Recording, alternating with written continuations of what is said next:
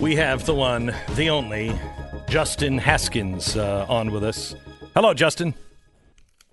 Hi, Glenn. How you doing? I'm doing pretty good. You're the editorial director of the Heartland Institute, which I absolutely love. You guys have done so much to fight many things, but lately you're really focusing on the fight against socialism. You just did a new Rasmussen study on likely voters. Can you take us through this? Yeah, absolutely. So it was a poll conducted in middle of November 13th and 14th, 1,000 likely voters, and we asked them a variety of questions about Bernie Sanders and Elizabeth Warren, some questions about socialism, and then some questions about free speech. And I think that the most important, interesting question was about free speech rights. It was, should federal or state governments ban speech that a majority of Americans believes to be offensive, including speech considered to be racist or sexist? That's exact wording that we gave to the respondents. And the results were a quarter of likely voters said, yes, we should ban speech. Governments should ban that speech. And among varying groups based on age, 37% of younger people said yes to that question. That was the highest of any demographic based on age. And 42% of government employees, which this might be the most interesting part of the survey, said yes to that question. So 42% of government employees that we surveyed said that we should ban speech that a majority of people think is offensive. That makes total sense to me. It makes sense to you? It makes absolute sense to me, especially when you think of this as a national survey, right? We're not polling people who are in Washington, D.C. So we're polling government workers across the country. Well, who are most government workers in most parts of the country? Well, they're teachers. And I think that that's why you're seeing this very far left view of free speech. But it's incredibly disturbing when you realize that most of these people are probably your local government workers. You're probably mostly public school teachers. So let me go through some of this because I think it's odd. Which is better, a free market economic system or socialism? 69%, which is good for today, I guess. 69% said a free market economic system. 12% said socialism, and 18% said not sure. Okay. That's right. Would you vote for a presidential candidate who identifies him or herself as a socialist? 26% said yes. There's only 12% that would identify as a socialist. 26% said yes. 50% said no. 24% said not sure. Not where I'd like it, but not horrible, if you will. Do you have favorable, somewhat unfavorable, or very unfavorable impressions of Bernie Sanders? 18% very favorable, 29% somewhat favorable, 17% somewhat unfavorable, 31% very unfavorable, and 5% not sure. What do any of these numbers taken together begin to tell you? Anything? Yeah, I think that the most important thing in the numbers that you just mentioned is that really a large percentage of Americans, even people who identified as Democrats, in our crosstabs, we found that it's basically 1 in 3 Democrats said that they would not vote for a socialist candidate. I don't know if Donald Trump is listening, but this might be helpful information in 2020 because if you can classify people as a socialist, if you can show Americans that what Bernie Sanders and Elizabeth Warren and other people are proposing out there is socialist policies, then I think most Americans are going to reject it. One of the really interesting things that we found in the data is that about 20% of both Bernie Sanders and Elizabeth Warner's own supporters said that they would not vote for a socialist candidate. We're talking about the people who had the highest favorability view of Bernie Sanders said that they would not vote for a socialist candidate for president. Well, that's really interesting. Do they not realize that Bernie Sanders is a socialist? I mean, do they not know that that's who they're supporting? I think that tells you that a lot of people are very confused about what they're hearing from people like Bernie Sanders and Elizabeth Warren. Do you support legislation that would ban private ownership of assault rifles? 49% said yes, 43% said no, and only 8% are not sure. Yeah, very, very disturbing. I think that the not just the assault rifle question, but also the question that we asked about the Second Amendment. Do you support repealing? Do you support repealing the Second Amendment, which currently guarantees America's right to bear arms? 24% said yes, 10% said not sure, 66% said no. That's right, and a third of 18 to 39-year-olds, a third, 33%, said that they would support banning the Second Amendment. So it's 24% overall of all likely voters, but 33% of younger people. So over time, this is only going to become a bigger problem. And about a third, by the way, of Democrats said that they support repealing the Second Amendment. So I think we have a lot of work to do, Glenn, teaching people about the importance of the Second Amendment and what it really means. Well, it's what's frightening is this. This is showing the deterioration of the Bill of Rights, the First Amendment and the Second Amendment. You lose those, you lose everything else. Yeah, without question. And I think it goes all the way back to what we talked about earlier in the conversation when we were saying that there's such a high support for socialism amongst government workers. And most of those government workers are teachers. What are they teaching our kids? Yeah. They're teaching our kids that the Second Amendment is awful and that it should be repealed. They're teaching our kids that hate speech, that things that are considered to be offensive speech should not be allowed in a free society. They are teaching our kids to reject the Constitution, to reject the Bill of Rights, to reject individual liberty. And that's why I think you're seeing younger people support these socialist policies at a much higher rate than you're seeing older people.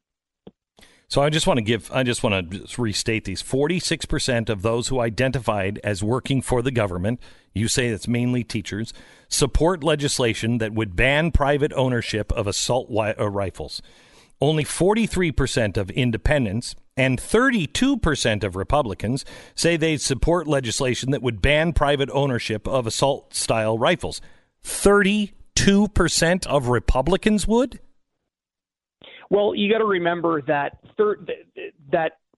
I think that that's pretty accurate. These are likely voters. I think that that's a reflection of what's been going on with the media and the fact that media has been banging this drum for a very long time and that most people still don't really understand what assault rifles are. Support amongst Republicans for repealing the Second Amendment was pretty low. So I think that's a positive. But I think that people don't understand what socialism is. I don't think they understand what assault rifles are. I don't think that they understand what rights are. Yeah. Right. I think fundamentally they do not understand the importance of freedom. I think that's what this shows predominantly, and that's where we need to focus our attention. And I think it's worse with younger people than with older people. It's worse with Democrats than with Republicans. It's even worse with Bernie Sanders supporters and Elizabeth Warren supporters, but it's not good all across the board. We have to start with foundational core principles and work our way up from there. How do you do that, Justin? I mean, I know this is what you do for a living at the Heartland Institute. This is what you do for a living. How do you do that? How do we turn this around when it is institutionalized in our educational system from birth to graduation? Right. So the two things, I think, the two most important ways to battle these problems, to fight against socialism. Number one, you absolutely, every single parent, every single grandparent, aunt, uncle, friend, family member who's concerned about this issue needs to talk to younger people about these issues. They need to teach kids while they're in the school system, before they get into the public school system, basic core concepts about individual rights and respecting other people's rights. That's number one. We have to take that seriously. Number two, we need to break the stranglehold that the government has on public education. And the only way to do that is with school choice. There are universal school choice ideas that have been out there for a very long time, universal education savings accounts programs, et cetera. We don't have them even in the most conservative states. Why don't we have that in states like Texas and Alabama and places where Republicans have been in charge for a long time? We don't have it there either. It is shocking to me how bad Texas is. You know, I lived here in the 80s, And Texas was a different place in the 80s compared to what it is now. It has drifted far. Texas, has very powerful unions and teachers. The teachers federation here is very, very strong. They have taken over our schools, and nobody wants to do anything about it, at least in the upper levels. You're right, and it's not just in Texas; it's all across the country. It's the most conservative states in the country. The teachers' unions are still the most powerful political organization at the state level in many cases, but especially at the local level. I mean, at the local level, teachers dominate virtually every election. They decide who is going to be put in control of school boards and local elections for city council and things like that. It's mostly decided by teachers, and teachers are being taught at far left teachers' colleges across the country, where they're being indoctrinated with the idea that they need to be indoctrinating other people about socialism. And so it's this endless cycle, this drift in conservative states and in liberal states and in moderate states, this drift towards socialism, because foundationally, the people who are teaching younger people are all on the left side of the political spectrum. And the only way to get rid of that is to have school choice so that parents can take their kids out of those schools and put them in schools that embrace the values that they believe in. But right now, unless you can afford a private school or unless you can afford to homeschool your child, you don't have that option. And so conservatives need to make it clear that no Republican should be supported, no conservative candidate should be supported, no Democrat, no political candidate should be supported unless they embrace school choice. Well, thank you for doing the survey and breaking that survey here, and hopefully it will be picked up, because I think so many people have no idea how bad things are really truly getting in America. And something better wake them up pretty soon. Justin, thank you so much. Thanks, Glenn. You bet. Bye-bye. By the way, Justin is a guy who has helped write the next book called Arguing with Socialists. It comes out after the first of the year. I think it comes out right before the Super Tuesday, does it not? Arguing Against Socialists. It's a great, great book, cut from the cloth of the Arguing with Idiots, and an inconvenient book. You're going to love it, and it makes a great gift for anyone who is being indoctrinated in school. They may not like it so much, but they'll read if they just open it. If they'll just open it, all of the facts are in the. I mean, I think this is the most footnotes we have of any book we've ever written, and it's all well documented, and it's hard to argue. Hard to argue if they'll just open it.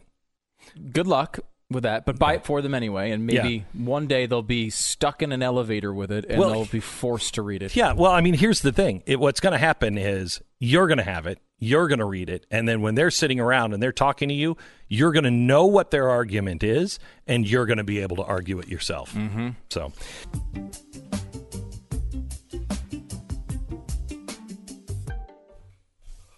Is anybody else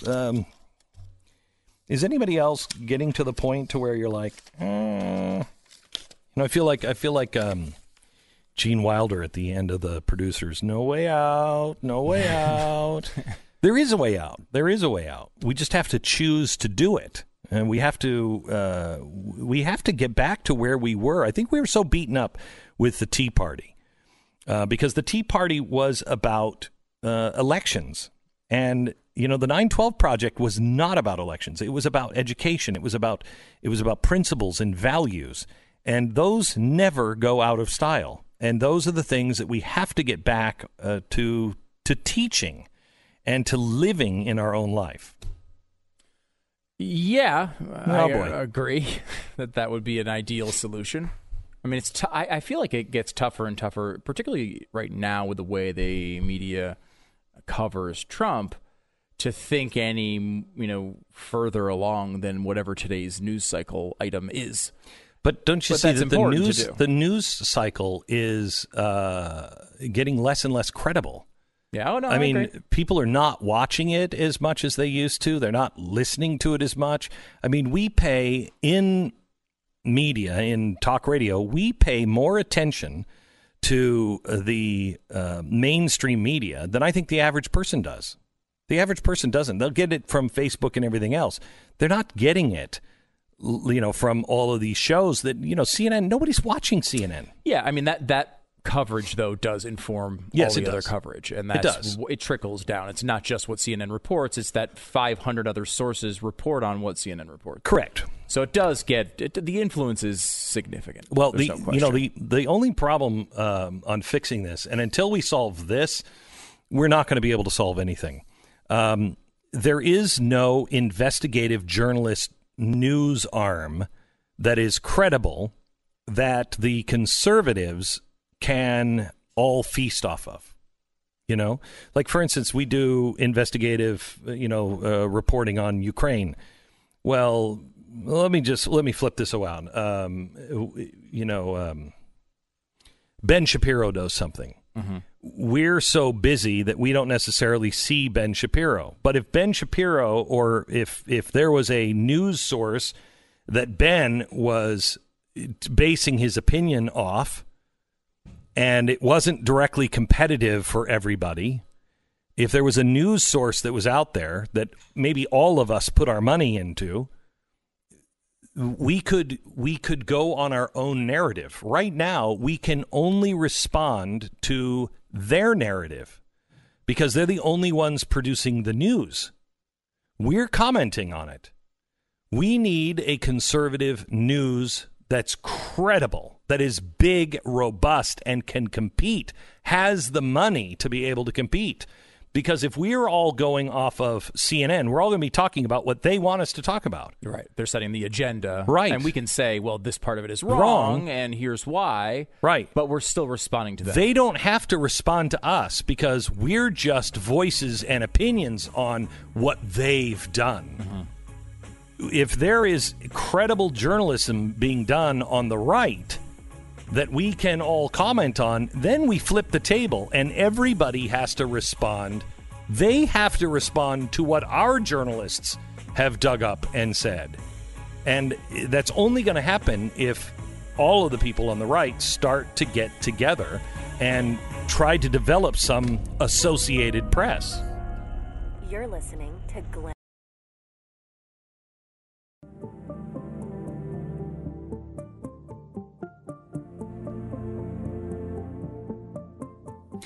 Welcome to the Glenn Beck program. Italian police say that they have seized weapons and far-right propaganda material from the homes of 19 suspected extremists who were hoping to form a Nazi party in the country.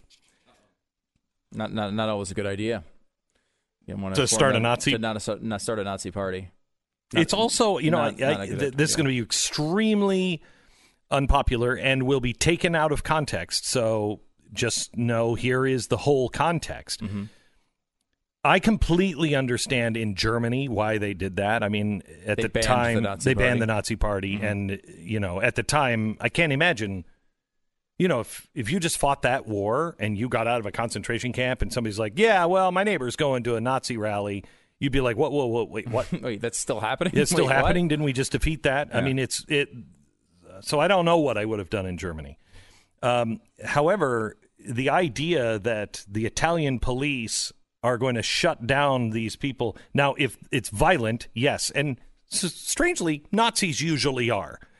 But the idea of shutting down a party or shutting down speech really bothers me. It seems foreign is the way I would put it. Yes. It seems like a weird cultural thing that would happen in Europe, but couldn't happen here because we have something called a First Amendment.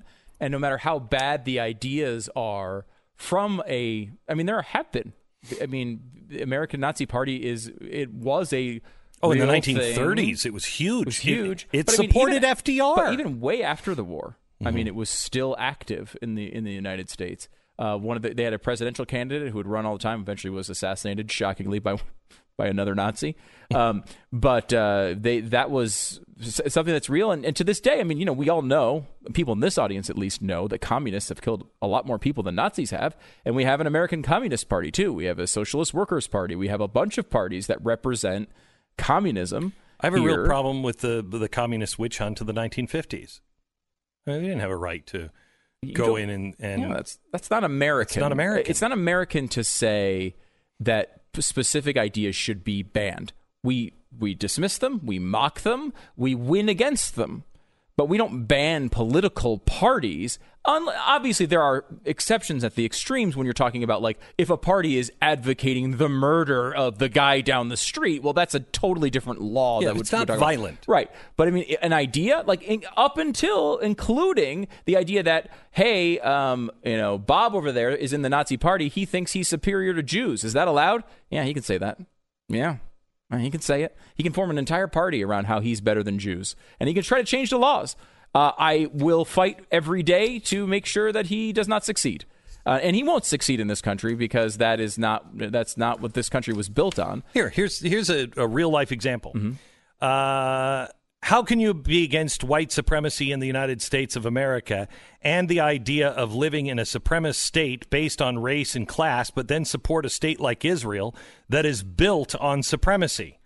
So this is Linda Sarsour, of course, that is saying that Jews think they are supreme to everyone else. No, that's not what they think. No, that's not what they think. And does she have a right to say that? Yes. Do I have a right to disagree with her vehemently? Yes. Mm-hmm. Do I have a right to say she should go to jail for that? No. No one has that right. Because once you take that right from her, it can be taken from you. And that's not even that's a good way to personalize it, but it's not the reason you do it. You don't do it because it could be taken away from you, whether you think that can happen or not. That's a good way of personalizing it so you realize the impact of it. But in reality, if their ideas are terrible, they're still allowed to be said. We say this, a lot of people make this point all the time with abortion, where they'll say, people on the right will say, look, you're aborting all these kids. You could have aborted the next Einstein. You could have aborted the next scientist or world leader. That's absolutely true. You also could have aborted a bunch of people who suck, who are the people that get in your way at McDonald's in the drive-thru and take too long, and the person who screws up your order at the window. Them. And right, exactly, that's the point. Right. Whether they're the next world leader or the next Einstein, it doesn't matter. They get a right to live. They get a chance to live their lives. That's really, really important. And a lot of times we kind of personalize it and say, well, if they lose their right to speak, well, we might lose our right to speak. Well, whether we do or not is not the issue. It is their right to say dumb things. So you know what happened is there was this perversion, I think, of this American idea that you don't talk religion in politics. Yeah. And you didn't do that because polite company, you just don't talk about that stuff. Mm-hmm. But that didn't come from anything other than, I got the lectures when I was a kid. I'm sure you did too. Your parents would talk to you and say, they have a right. They have a right to believe that. You can think that they're wrong all you want, but you don't tell them what to think. You don't tell them, unless they're breaking the law and hurting other people, you don't tell them what to think or do. Mm-hmm. It's none of your business. You can make an argument. You can try to persuade them. Yeah. But you certainly don't use the power of the state to stop them from doing something that's legal and not threatening someone else. Right? That, you can... look, faith is something that makes arguments and judgments all the time about people's behavior. There's nothing wrong with judging other people's behavior. You can say all the time you think that their behavior is wrong. Here's why I think it's wrong. Here's what I think you should do. But to legislate the morality is not right. You can't. I agree with that. And I think there's some disagreement even on the right at this point on this. And it goes not only to sort of moral causes, but also economic ones, where there's this idea, Josh Hammer put this really well, because of this dividing line on the right. He phrased it this way. I think this is a great way of thinking about it. And I have a really clear answer to this one, but I do think that this is the divide on the right as it stands today. He says, the fundamental dividing question right now for those of us on the political right is individual liberty worth pursuing as an intrinsically just end, or is it merely a means sometimes worth pursuing toward a distinct political end, like justice or human suffering or whatever? It's a just end. It's a just end in and of itself to me. That is completely black and white. There is no, honestly, is no justice if you shut people's thought and speech down. Mm-hmm. There's no justice. Yeah, and even if the culture turns against the things that you believe are right, even if you're losing those battles, you fight harder. You try to win. But you don't bring the state in to put your values on the entire society. And we're seeing that, I think, economically. I mean, Tucker Carlson makes this point. I think, he's a smart guy and he makes this point well. Orrin Cass wrote an entire book about it. But it's using the power of the government to go towards just, specific economic goals that the right is friendly with. I mean, John McCain did a lot of this. Yes. You see this with people like Mike Huckabee. Where he will take the power of his office as governor, and I believe gluttony is wrong, and people are too fat, and we should change the way people eat. Bloomberg is a great example of it. Although sometimes his ends are liberal, sometimes they were conservative, but he uses the state to push those things through. And when it comes, there are exceptions, and there's nuance throughout this entire argument. But to me, as a fundamental question, the freedom and liberty is the end. That's what we're targeting here. This is really so very simple. I don't know why there's a disagreement on it. If you believe in the Declaration of Independence, the Declaration of Independence is our mission statement. It was the letter to the king. Look, you don't understand us. You don't even know who we are. We think differently here. And we believe that all men are created equal and endowed by their Creator with certain inalienable rights, among these life, liberty, and the pursuit of happiness, and that the government is instituted among men to protect those rights. That's it. There's nothing in the Declaration of Independence that says, and because of that, we're going to redistribute the wealth, or we're going to make things more fair as a government. No. And pursuit of happiness is really key here too, right? Pursuit. It doesn't mean that we use the government to guarantee it because we think these things are wonderful. Right. It's the pursuit. You have the freedom to be able to pursue what you believe will make you happy. And you know what? You might fall flat on your face over and over again and never achieve it. So, period. So anyone who says, well, we've got to social engineer, we have to do this, we have to do that, that is not the government's role. The mission statement, the second paragraph of the Declaration of Independence, was saying this is what it looks like when we get there. Mm-hmm. This is the finished product. A place where all men know that they are equal. They're created equal. And they can pursue that happiness any way they want. And the government's role is to protect that individual from doing what they feel is right, as long as they're not killing people and stealing. That's it. That's what we're supposed to be doing. We believe, as Americans, or at least we used to, we believe in the power of the individual. And if you want to empower individuals, you're going to have to live with the fact they're going to make choices that you're not going to like. You're a parent. When you're a parent, at some point you've got to let it go. You've done everything you can. They're going to make decisions that you don't agree with. Some of them might work out to your surprise. Some of them are going to end exactly the way you thought that they would end. But you don't tell your children exactly what to do, or you drive a wedge between you and them. You'll destroy your relationship. We are looking at our government as a parent and telling the parent to get involved in all of these adults' lives and tell them what's right or wrong. It automatically drives a wedge between people and between the government. That's not who we are. That's not what this system was meant to be. You want that system? Design a new system. But that's not what this one is. Yeah. I agree with you. I mean, and that's the part that bothers me. I mean, the second part of this statement, which is individual liberty merely a means, sometimes worth pursuing toward a distinct political end, is the way the left thinks about the world. Yes. The left uses individual liberty when they want abortion.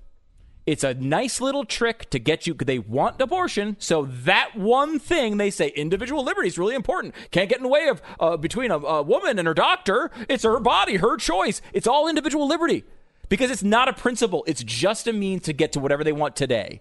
And so if we go down that road, we're them. We are them.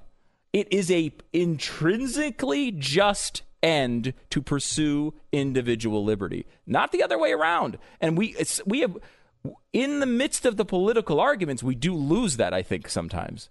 And I think that's dangerous. We have to remember, we're different from the left, not just because we want slightly different policies, because what happens is you get the Bloomberg thing, where Bloomberg has been a Republican and a Democrat. I don't know that he's changed positions on anything. No. He's just going down whatever road serves him at whatever time. Yeah. And he's a big time progressive. And so he's able to use the power of the state to whatever ends he wants. We need to be different. I don't want to be Michael Bloomberg. I don't want to be anything like Michael Bloomberg. I don't want him anywhere near me, the party I belong to, the principles that I have. And it is largely soda based, my opposition, sure. But it's true. I don't want to be anywhere near the guy. Sure, right.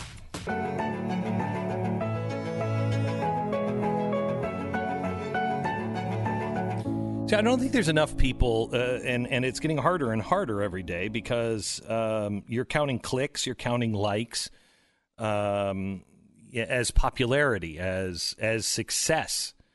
And so I don't know if there is the understanding that pursuit of happiness does not mean success. America has been made into a land of stuff and a land of plenty. Whoever has the most wins and is happy. You look at people in Hollywood and everything else, and I'm not saying you, but, most of the people will look at that and say, they're happy. No, they're not. They're miserable. They're miserable. Do you think Greta Thunberg is happy? She's miserable. She's physically incapable of smiling. Oh, my gosh. How would you even know? Do you want to live that way? Barbara Streisand, I don't care how much money or fame. I don't want to live like her. And so it's not about success. It's about the pursuit of happiness. What makes you happy? This bothered me so much when we first had children, and Tanya was a born mother. She was just born to be the best mom ever. And she's done it, and that's pursuing her happiness. But the world was doing everything they could to convince her that you're a stay-at-home mom, you're worthless. Well, no, it might not be what that person wants to be, but that's what she wants to be. Why do you have to force your view on her? She's not going to force it on you. Pursue your happiness. And happiness, believe me, does not come with money and success. You can rent it, but it's a very short term. Very short term. Happiness comes from doing what you feel is right. You're listening to Glenn